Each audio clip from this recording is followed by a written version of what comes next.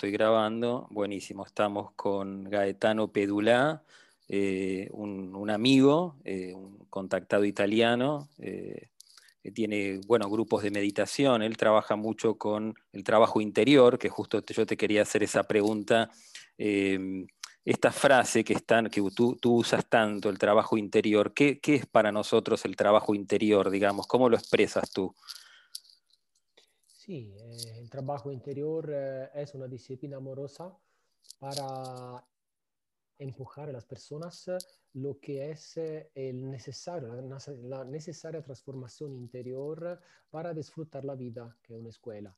Esta transformación interior pasa por dos particulares estados. El primer es, digamos, la ética. Entonces, tratar de actuar éticamente al exterior, que es el pilar, la base de todo. Y el otro punto que es importantísimo, que puede determinar también la actitud ética, si no lo sé determinar lo contrario, es el autoconocimiento. Entonces, el aprender a enfrentar lo que está dentro, porque lo que está dentro, si no lo enfrentamos, puede lastimar nuestra vida y la vida de las otras personas sin querer, inconscientemente. Entonces, digamos que es importantísimo la actitud ética y al mismo tiempo el autoconocimiento. Ecco, esto en una síntesis muy estricta, nada más para dar Cla- una idea. Claro, no, no, pero genial como tú lo expresas y yo veo que digamos, en todas las charlas o videos siempre recalcas el trabajo interior y está bueno recordarlo, que es digamos, el trabajo interior es un trabajo ético y no es solamente sentarse a meditar, sino trabajar en nuestro propio interior para ser mejores personas, brindar, digamos, brindar lo más positivo que podemos tener, que es el amor. Eh, y te, Sí, porque al final, haciendo trabajo interior, nosotros abrimos capacidad nueva de expresar amor. Y esto después es un valor para toda la sociedad, no simplemente por el individuo. Claro, perfecto. Y te hago una consulta, Gaetano. ¿Cómo fue tu proceso de contacto con los hermanos superiores, que es un proceso espiritual? Yo siempre lo recargo en mis videos. ¿Cómo empezó ese proceso de contacto con los hermanos del cosmos? Contacto con, sí, el contacto con los hermanos del cosmos empezó en el año 1996. También yo tuve muchísimas experiencias espirituales antes, que pero previamente yo no entendía o no tenía aún suficiente desarrollo interior, entonces no tenía capacidad de discernimiento. Entonces lo que yo considero el primer contacto con los hermanos del cosmos fue prácticamente en el año 1996. Ahora no recuerdo exactamente el mes, si era abril, si era mayo. Yo estaba completamente despierto, consciente, con los ojos abiertos, estaba en mi cuarto y a un cierto punto en mi cuarto ingresa una esfera, una esfera de luz, pero era una esfera física, pequeñina, como ¿cómo puedo decir? Del tamaño, o sea, de un tamaño así, como la punta de un dedo. Entonces, Ah, no tan grande, pero era muy bien visible y muy luminosa. Y veo esta esfera que se mueve libremente en el aire como si no estuviera gravedad. Y de esta esfera, a cierto punto, yo siento en mi cabeza una voz que dice, ingresa, ingresa en mí. Entonces yo lo primero que pensé cuando escuché esta voz, ¿cómo puedo físicamente pequeña? Es imposible, no, no es posible ingresar en una esfera de esta forma. Y entonces, digamos, convencido que de una cierta forma no era posible, la voz nuevamente ingresó, yo la sentía dentro de mí, muy clara, diciendo, no, nada más tú apenas tienes que pensar de ingresar adentro. Y yo lo hice. Y lo que pasó un segundo, medio segundo después que yo hice este intento, fue increíble. Fue increíble porque yo ya no me encontraba en el cuarto donde yo estaba, yo me encontraba adentro de una plaza, digamos dentro de una plaza muy grande que está en Roma, porque yo vivía en Roma a la época, era una plaza muy central en Roma, muy famosa, se llama Plaza Navona. Y yo mismo me movía prácticamente adentro de esta plaza, cerca de donde sale el agua, donde se veía el curso de un agua que era simplemente un monumento, algo monumental que exactamente lo que se encuentra en Plaza Navona. Y ahí lo más increíble es que yo al primer momento pensaba de ser yo. En realidad no era yo. O sea, en este momento mi forma no era la forma del cuerpo. Yo no estaba saliendo del cuerpo físico. Entonces no fue una experiencia simplemente extracorpórea. Yo en este momento tenía, digamos, la forma de la esfera. O sea, yo mismo en este momento era la esfera que yo estaba mirando en mi cuarto. Y me di cuenta de eso porque yo podía hacer movimiento exactamente como hacía la esfera cuando yo la estaba mirando físicamente. Entonces me movía de la derecha pensando simplemente de moverme a la derecha. Parece que soy loco, pero en este momento, cuando yo viví la experiencia, era una de las cosas más normales. Pensaba de ir a la izquierda y me iba a la izquierda. Y los movimientos eran dulces, como movimientos muy armónicos. Y ahí pensaba, a cierto punto, empecé a pensar de acelerar. Y empecé a acelerar y a moverme de donde yo estaba. Y lo increíble fue que empezó a deformarse. Yo estaba mirando a las personas, estaba mirando el lugar, estaba, ¿no? Como si fuera verdaderamente ahí, pero no en física. Y empecé a ver todos los edificios ahí donde yo estaba que se deformaban. Pero Ahí se cortó un poquito, qué lástima. Hola, hola, Gaetano. Gaetano, hola, hola. en Hola, realidad no, esto no se debía. Hola. hola, sí. Ahí se cortó un poquito al final, pero bueno, llegamos a escuchar de que la imagen como que se deformaba un poquito porque esa bolita por ahí se movía muy rápido. Exacto, yo estaba exactamente, coincidía con la bolita y empecé a ver la realidad que de 3 dimensiones se hacía en 2 dimensiones cartesianas. Entonces estamos hablando de las dimensiones, ¿no? que explicamos nosotros en física, en matemática, ¿no? Entonces las 3 dimensiones cartesianas. Vi como que las 3 dimensiones cartesianas se iban transformando en 2 dimensiones cartesianas debido a la velocidad, lo Claro. entendí claramente. Y aceleré más, de 2 dimensiones se hizo como una línea. Y al final de la línea se hizo un punto. Ahí, a un cierto punto, cuando todo se hizo un punto, yo a un cierto punto regresé al final de este punto directamente consciente en mi cuarto. Pero yo no estaba durmiendo, no tomabas drogas, no tomaba alcohol, no tomaba nada de particular, se lo aseguro, también porque no aguantaba con nada de todo eso. Entonces mi cuerpo como que no puede con todo esto. Y entonces yo estaba perfectamente consciente en mi cuarto y digamos que para mí fue un shock porque, lo repito, estaba completamente despierto y esta esfera yo la veía físicamente, entonces yo estaba completamente despierto. Y digamos que también yo antes ya estaba de una cierta forma acostumbrados a vivir experiencias espirituales de salida del cuerpo físico y también de encontrarme en otros lugares fuera del cuerpo físico y también de comprobar que esto era realidad, porque en varias ocasiones yo tuve la oportunidad de ver lugares que no conocía y exactamente así era como lo estabas mirando. Entonces, claro, yo no tengo la prueba para poder decir, no, esto es verdad, no puedo convencer a ustedes, pero para mí es verdad porque ya tuve varias comprobantes que todo lo que yo vivía también en otras ocasiones era absoluta verdad. Ecco, pero esta experiencia fue física, entonces esto fue el primer contacto y digamos que empezabas en esta época también a sentir mucho el contacto con civilizaciones de otras dimensiones que utilizaban mucho la simbología de la pirámide, así como los egipcios y así como todas las poblaciones antiguas.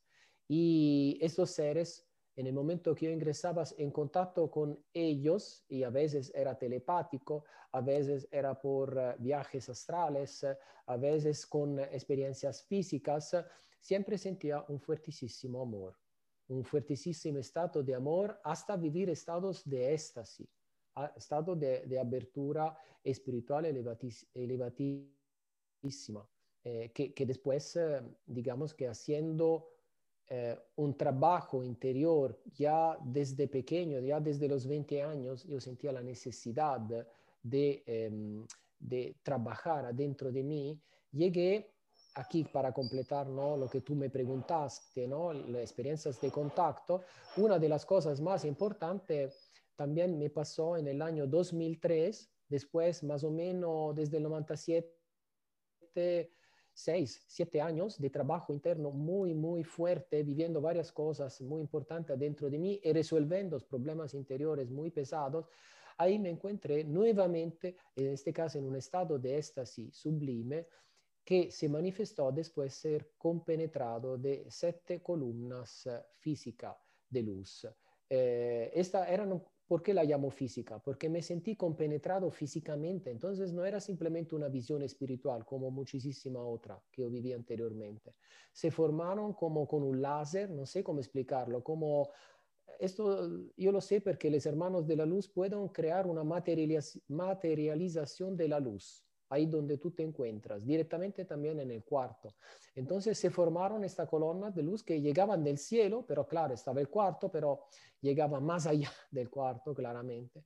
Y la más fuerte ingresó al centro de mi corazón, y esta que ingresó al centro de mi corazón, después ingresé en un espacio de luz oro. Yo perdí completamente la visión del cuarto, donde yo estaba completamente despierto también esta vez, y me encontré en un estado de éxtasis, sintiendo la gloria de Dios y un estado de comunión y de completa fusión con todo el universo. Y ahí yo me entendí que esta fue una llamada fuertísima.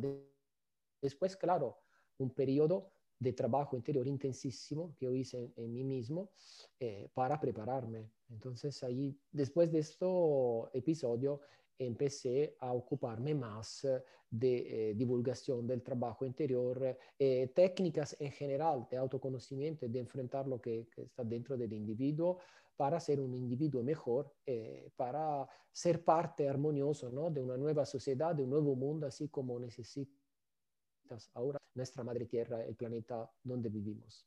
Claro. Esto más o menos. No, es increíble tu historia, muy parecida a la de muchos, y yo creo que estamos en un momento donde las personas que han tenido eventos espirituales, para mí siempre el contacto con hermanos superiores siempre ha sido algo espiritual. Es importante que la gente se anime a contar esas experiencias para, digamos, para que la gente empiece a tomar conciencia de que estamos en un nuevo tiempo. O sea, la humanidad está cambiando. Yo creo que estamos a las puertas de un contacto masivo con las diferentes civilizaciones positivas que se encuentran cerca de nosotros. ¿Y tú qué piensas con respecto a eso? O sea, estamos cerca, digamos, de un contacto masivo. Los hermanos están siendo cada vez más visibles en los cielos. Sí, sí, yo que estamos, ahora, antes que todo, quería decir un comentario sobre el contacto, para también lo que nos están escuchando, que lo importante ni es tanto el contacto, el importante es el mensaje que está atrás del contacto. Si no, el contacto se va transformando en una fenomenología ufológica de sala. Entonces, como así, hablar de una experiencia es como hay... Yo viví esta experiencia, yo vi el platillo dorado, yo vi eso, pero al final de la cuenta, ¿cuál es el mensaje que está atrás? O sea, ¿qué es lo importante atrás de eso? Es la ética, el poder transformador dentro de nosotros y adentro del planeta. Entonces, el verdadero contacto, el primer verdadero contacto, esto lo podemos, digamos, concretar todos, el contacto con nuestro corazón, con nuestro, digamos, interior, para ser después nosotros mismos los transformadores de este mundo. Aquí y nuevamente, ¿no?, de tu pregunta, eh, digamos que sí, estamos en una época histórica que es la época de la grande revelación, de la llegada del nuevo cielo, de la nueva tierra, con el regreso de la Hermandad Blanca, que va anunciando también el ser cósmico más importante de toda la historia de la humanidad, que sería el Cristo. Entonces el Cristo regresará en su segunda venida. Y claro, él está cerca este momento. No sé decir cuánto está cerca porque nadie puede decir la hora, sino el Padre mismo.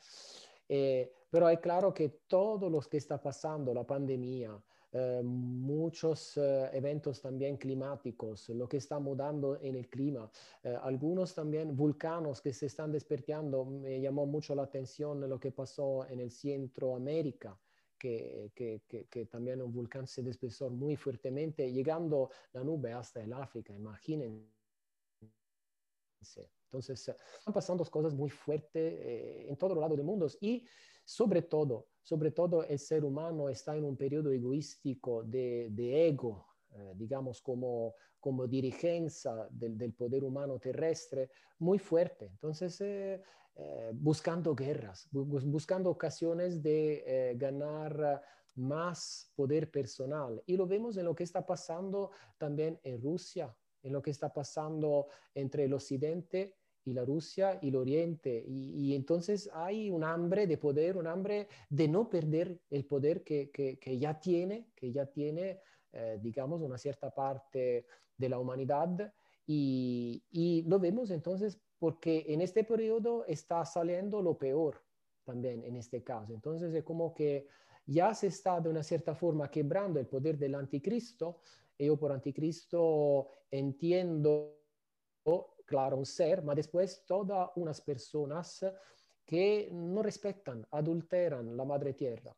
Entonces, adulteran el planeta, el ecosistema, las personas, la libertad personal, adulteran y manipulan cualquier cosa para una ganancia personal. Entonces, ahí digamos, no quiero ser alarmista, no quiero no estar en lo negativo, pero hay que decir la verdad, hay que decir ¿no? lo que es justo decir también. Vivimos un periodo muy difícil desde este punto de vista y es claro que una de las cosas que me llama muchísimo la atención, lo repito, es lo que está pasando en Rusia ahora, ¿no? En los últimos momentos y también lo que pasa sobre el tema extraterrestres porque ya están pasando muchas noticias también de los noticiarios y de la, digamos, prensa oficial norteamericana y sobre todo de los militares, ¿no? De lo que hay muchos vídeos y muchas informaciones nuevas, oficiales, declaradas y confirmadas de la misma Marina Militar de los Estados Unidos. Pero lo que me llama la atención es que en muchos casos, en algunos artículos de los periódicos y también de algunos cientistas, empieza a aparecer siempre más una parábola. Estos seres son una amenaza. Estos seres son peligrosos. Entonces, ahí también yo pienso que el anticristo tiene dos grandes miedos, el perder el poder aquí en el planeta, entonces ahí buscar una guerra con quien puede contrastar su poder, como la Rusia. Para mí, claro que la Rusia no es un salvador mundial, pero es como que no está dentro del poder occidental, salí digamos, del nuevo orden mundial. Y al mismo tiempo, el otro enemigo son los seres que llegan del cielo. ¿Por qué? Porque ya tuvieron un contacto 70 años atrás con los presidentes varios del planeta Tierra, sobre todo Eisenhower y otros, no solo Eisenhower, diciendo que ellos querían ¿no? apoyar a la humanidad hacia la ética, hacia un vivir más amoroso, a informar a las personas de la presencia de los hermanos mayores que están con un desarrollo ético, cultural, espiritual más elevado y que podían también compartir su conocimiento espiritual, cultural, tecnológico. Pero esto iba a pasar simplemente si el ser humano dejaba de actuar egoísticamente. Y esto, los poderosos no quisieron hacer esto, las varias corporaciones que dominaban los gobiernos mundiales, porque es claro, ¿no? Las corporaciones que tienen la economía en sus manos se juntaron para sus propios intereses. Y es normal. Y con esto empezaron a influenciar los varios gobiernos en todo el mundo, incluidos los gobiernos de norteamericanos. Entonces ahí es claro que también un presidente que tiene la mentalidad abierta no puede mandar. Entonces también en el caso de Eisenhower, que de una cierta forma estaba de acuerdo con lo que estaban, ¿no? Digamos, hablando los seres de otras dimensiones. Esto también lo platicó su nieta en una conferencia acá en Italia. Entonces no es simplemente algo que digo yo, es algo que está bien documentado. Pero, digamos, a pesar de esto, no fue aceptada esta propuesta y al contrario, los servicios secretos norteamericanos y no solo, entonces el poder de esta fuerza anticrística empezó a tratar de manipular completamente toda la información de los extraterrestres, antes negándola y después empezando a decir que sí, se tenía un contacto, ma que este contacto era exclusivo y que también estaba como algo de negativos en estos seres. Entonces, con toda la filmografía de Hollywood, todos los varios filmes que ustedes pueden encontrar en Internet, Los Visitantes, Independence Days, hay miles de filmes y todos son siempre negativos, todos hablan de seres de una cierta forma peligrosos. Entonces, ahí otro plan que esta humanidad está tratando de actuar, ¿no? Justo para tener una idea clara, ¿no? De lo que opino, es confundir las ideas sobre el tema extraterrestre. ¿Por qué? Porque, digamos, las grandes corporaciones tienen miedo del regreso de los extraterrestres porque ahí termina su poder.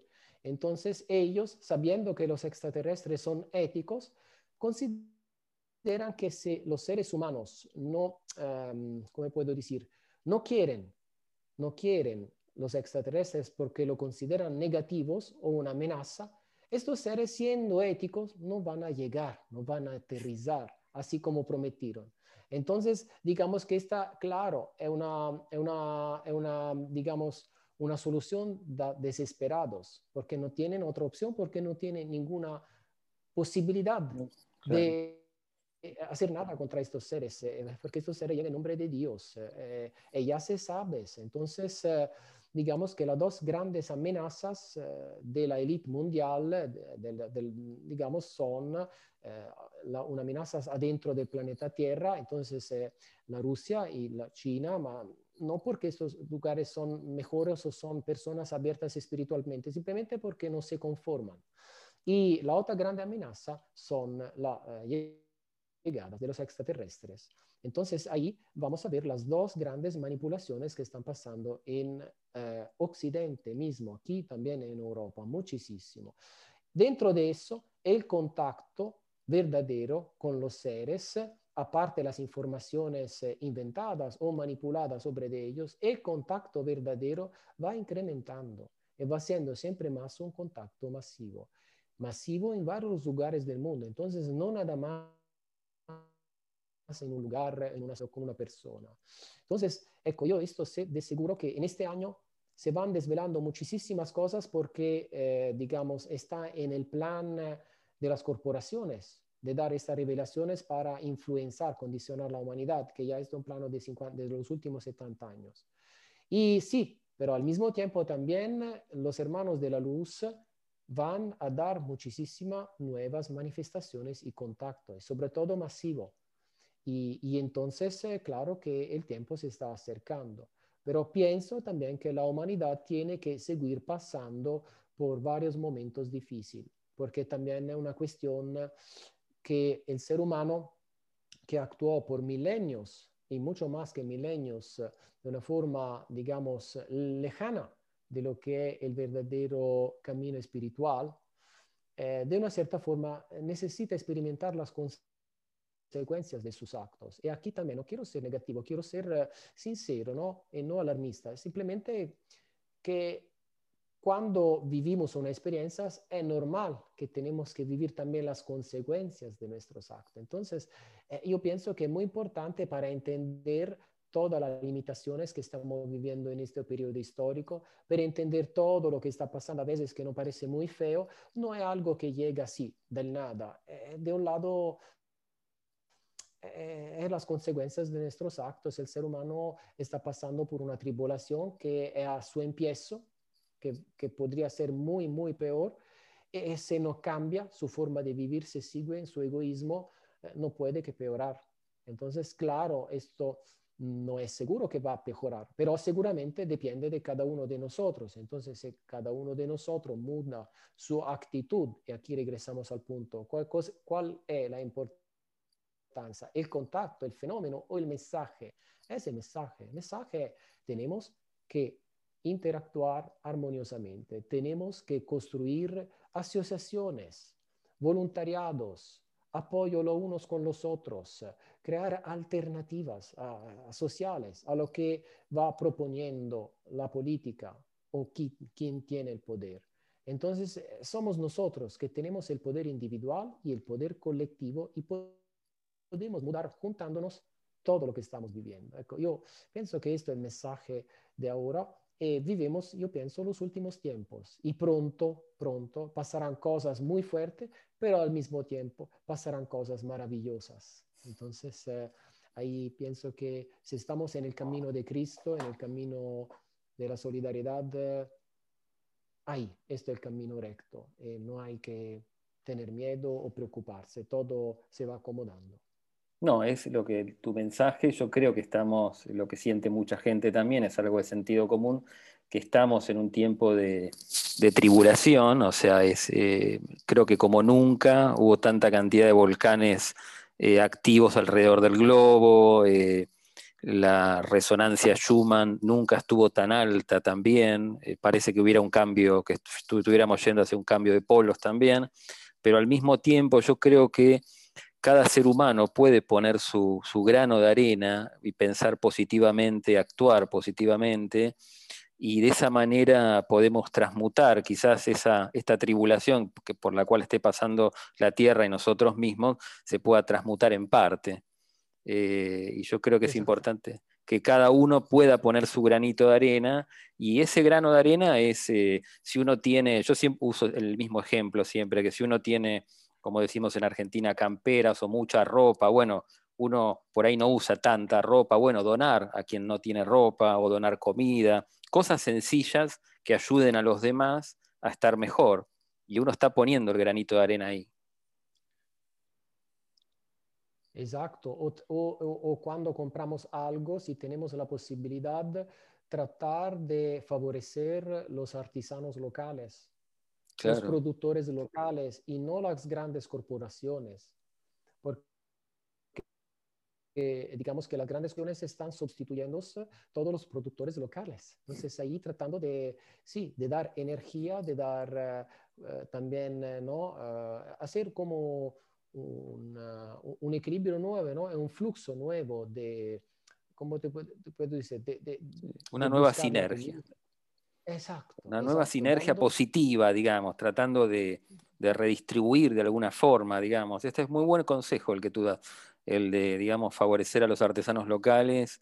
eh, y yo digo, bueno, si uno va al supermercado y compra, no sé, una, dos leches de más, donarla a los pobres, o si uno tiene, uno para qué quiere tener por ahí 10 camperas que no usa, o cazadoras, como le dicen en España, bueno, te quedas con una o con dos y el resto las donas a las personas que no tienen, y es un gran Exacto. evento positivante, digamos, positivo.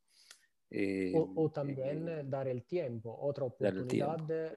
el tiempo en el sentido de escuchar personas que están con problemas psicológicos o que están con problemas interiores muy graves.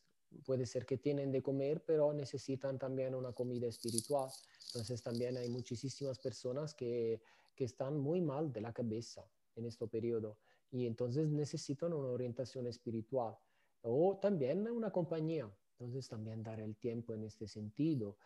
O también, digamos, apoyar el ecosistema, la naturaleza. Entonces, limpiar las playas, limpiar los bosques urbanos, tratar de sacar el plástico, ser útiles en varias formas. Y asociándose, también uno puede encontrar nuevas formas también haciendo agricultura, permacultura, agricultura particular para independizarse también de toda la cadena, ¿no? De los markets. Yo ya acá en Italia, pero también en Brasil, conozco varias personas que están trabajando a proyectos como esto. No es fácil subsistir de esto, pero algunos están poco a poco logrando. Y cooperando, ¿no? Cada uno produce algo, uno va haciendo como un troco, ¿no? Unos con los otros, y Claro, ahí poco a poco crear también claro, comunidades. Ahí, si puede, claro, a veces no se puede, ¿no? Entonces uno hace, como tú dices, algo ahí donde ya estás, en la forma más sencilla, que pueda. Que cada uno pueda. Y te hago una última pregunta, Gaetano, pues yo sé que estás ahí con el tiempo complicado. El origen extraterrestre humano. ¿Nosotros fuimos traídos al planeta Tierra, la humanidad, digamos, o nació en el planeta Tierra, o hubo diferentes oleadas civilizadoras que han llegado al planeta Tierra y han quedado remanentes y han sido quizás la cuna de la humanidad? Bueno, digamos que el origen de la humanidad sí es extraterrestre, pero de una forma peculiar, en el sentido que un planeta como el planeta Tierra, que tiene 5 billones de años, es un ser viviente. Cada planeta que tiene la vida completamente desarrollada tiene este destino, porque no todos los planetas llegan al desarrollo como nuestro planeta, entonces somos muy afortunados. Pero en el caso de los planetas semejantes al planeta Tierra, Claro, digamos que siendo una macrocélula cósmica, el planeta tiene varias fases. Una de las fases es simplemente ser una bola de fuego. Después de ser una bola de fuego ya se empieza a friar.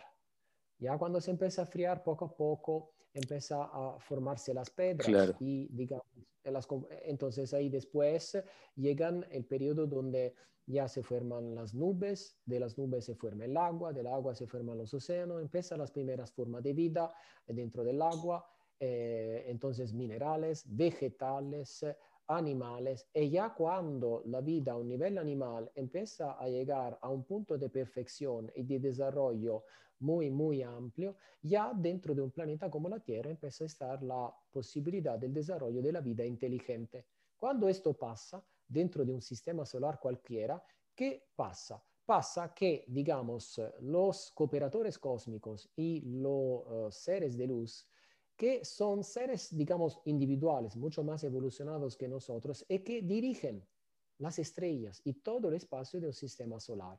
Dirigen en el sentido que ellos mismos, en la dimensión número 7, son el cuerpo del sistema solar y están en todos los lados del cuerpo solar. Yo sé que también esto uno no lo puede entender, pero cuando uno lo vive, lo entiende. Cuando uno lo experimenta, entiende qué significa estar en todas las piedras, en toda la gota de agua, en todos los lugares, al mismo tiempo ser el todo. Estos seres tienen una capacidad de amor, de justicia tan grande que pueden esto. Entonces, en el momento que ya se dan los presupuestos que esto pueda pasar, estos seres ya van movimentando otros seres que no son tan desarrollados como ellos, pero son más desarrollados que nosotros ahora, mucho más, que son, digamos, ángeles o extraterrestres, como lo llamamos hoy. Y estos seres, digamos, llegan en el planeta, llamados de estos seres dirigentes más elevados, para empezar a, digamos, dar empiezo a una experimentación que después va individuando un animal dentro del planeta que tenga características, digamos, idóneas para la creación de la vida. Y ahí entonces en el planeta Tierra identificaron antes el delfín y después el serpiente plumado dorado, con el segundo tuvieron éxito completo y ahí crearon un ser anfibio. De estos ser anfibio después se creó un ser terrestre, el ser terrestre que tenía, digamos, una factura humana. Y después de eso, entonces fue, digamos, el tercio principio creativo directamente del ser macrocósmico, llegó el libre albedrío en esto que al empiezo era un animal.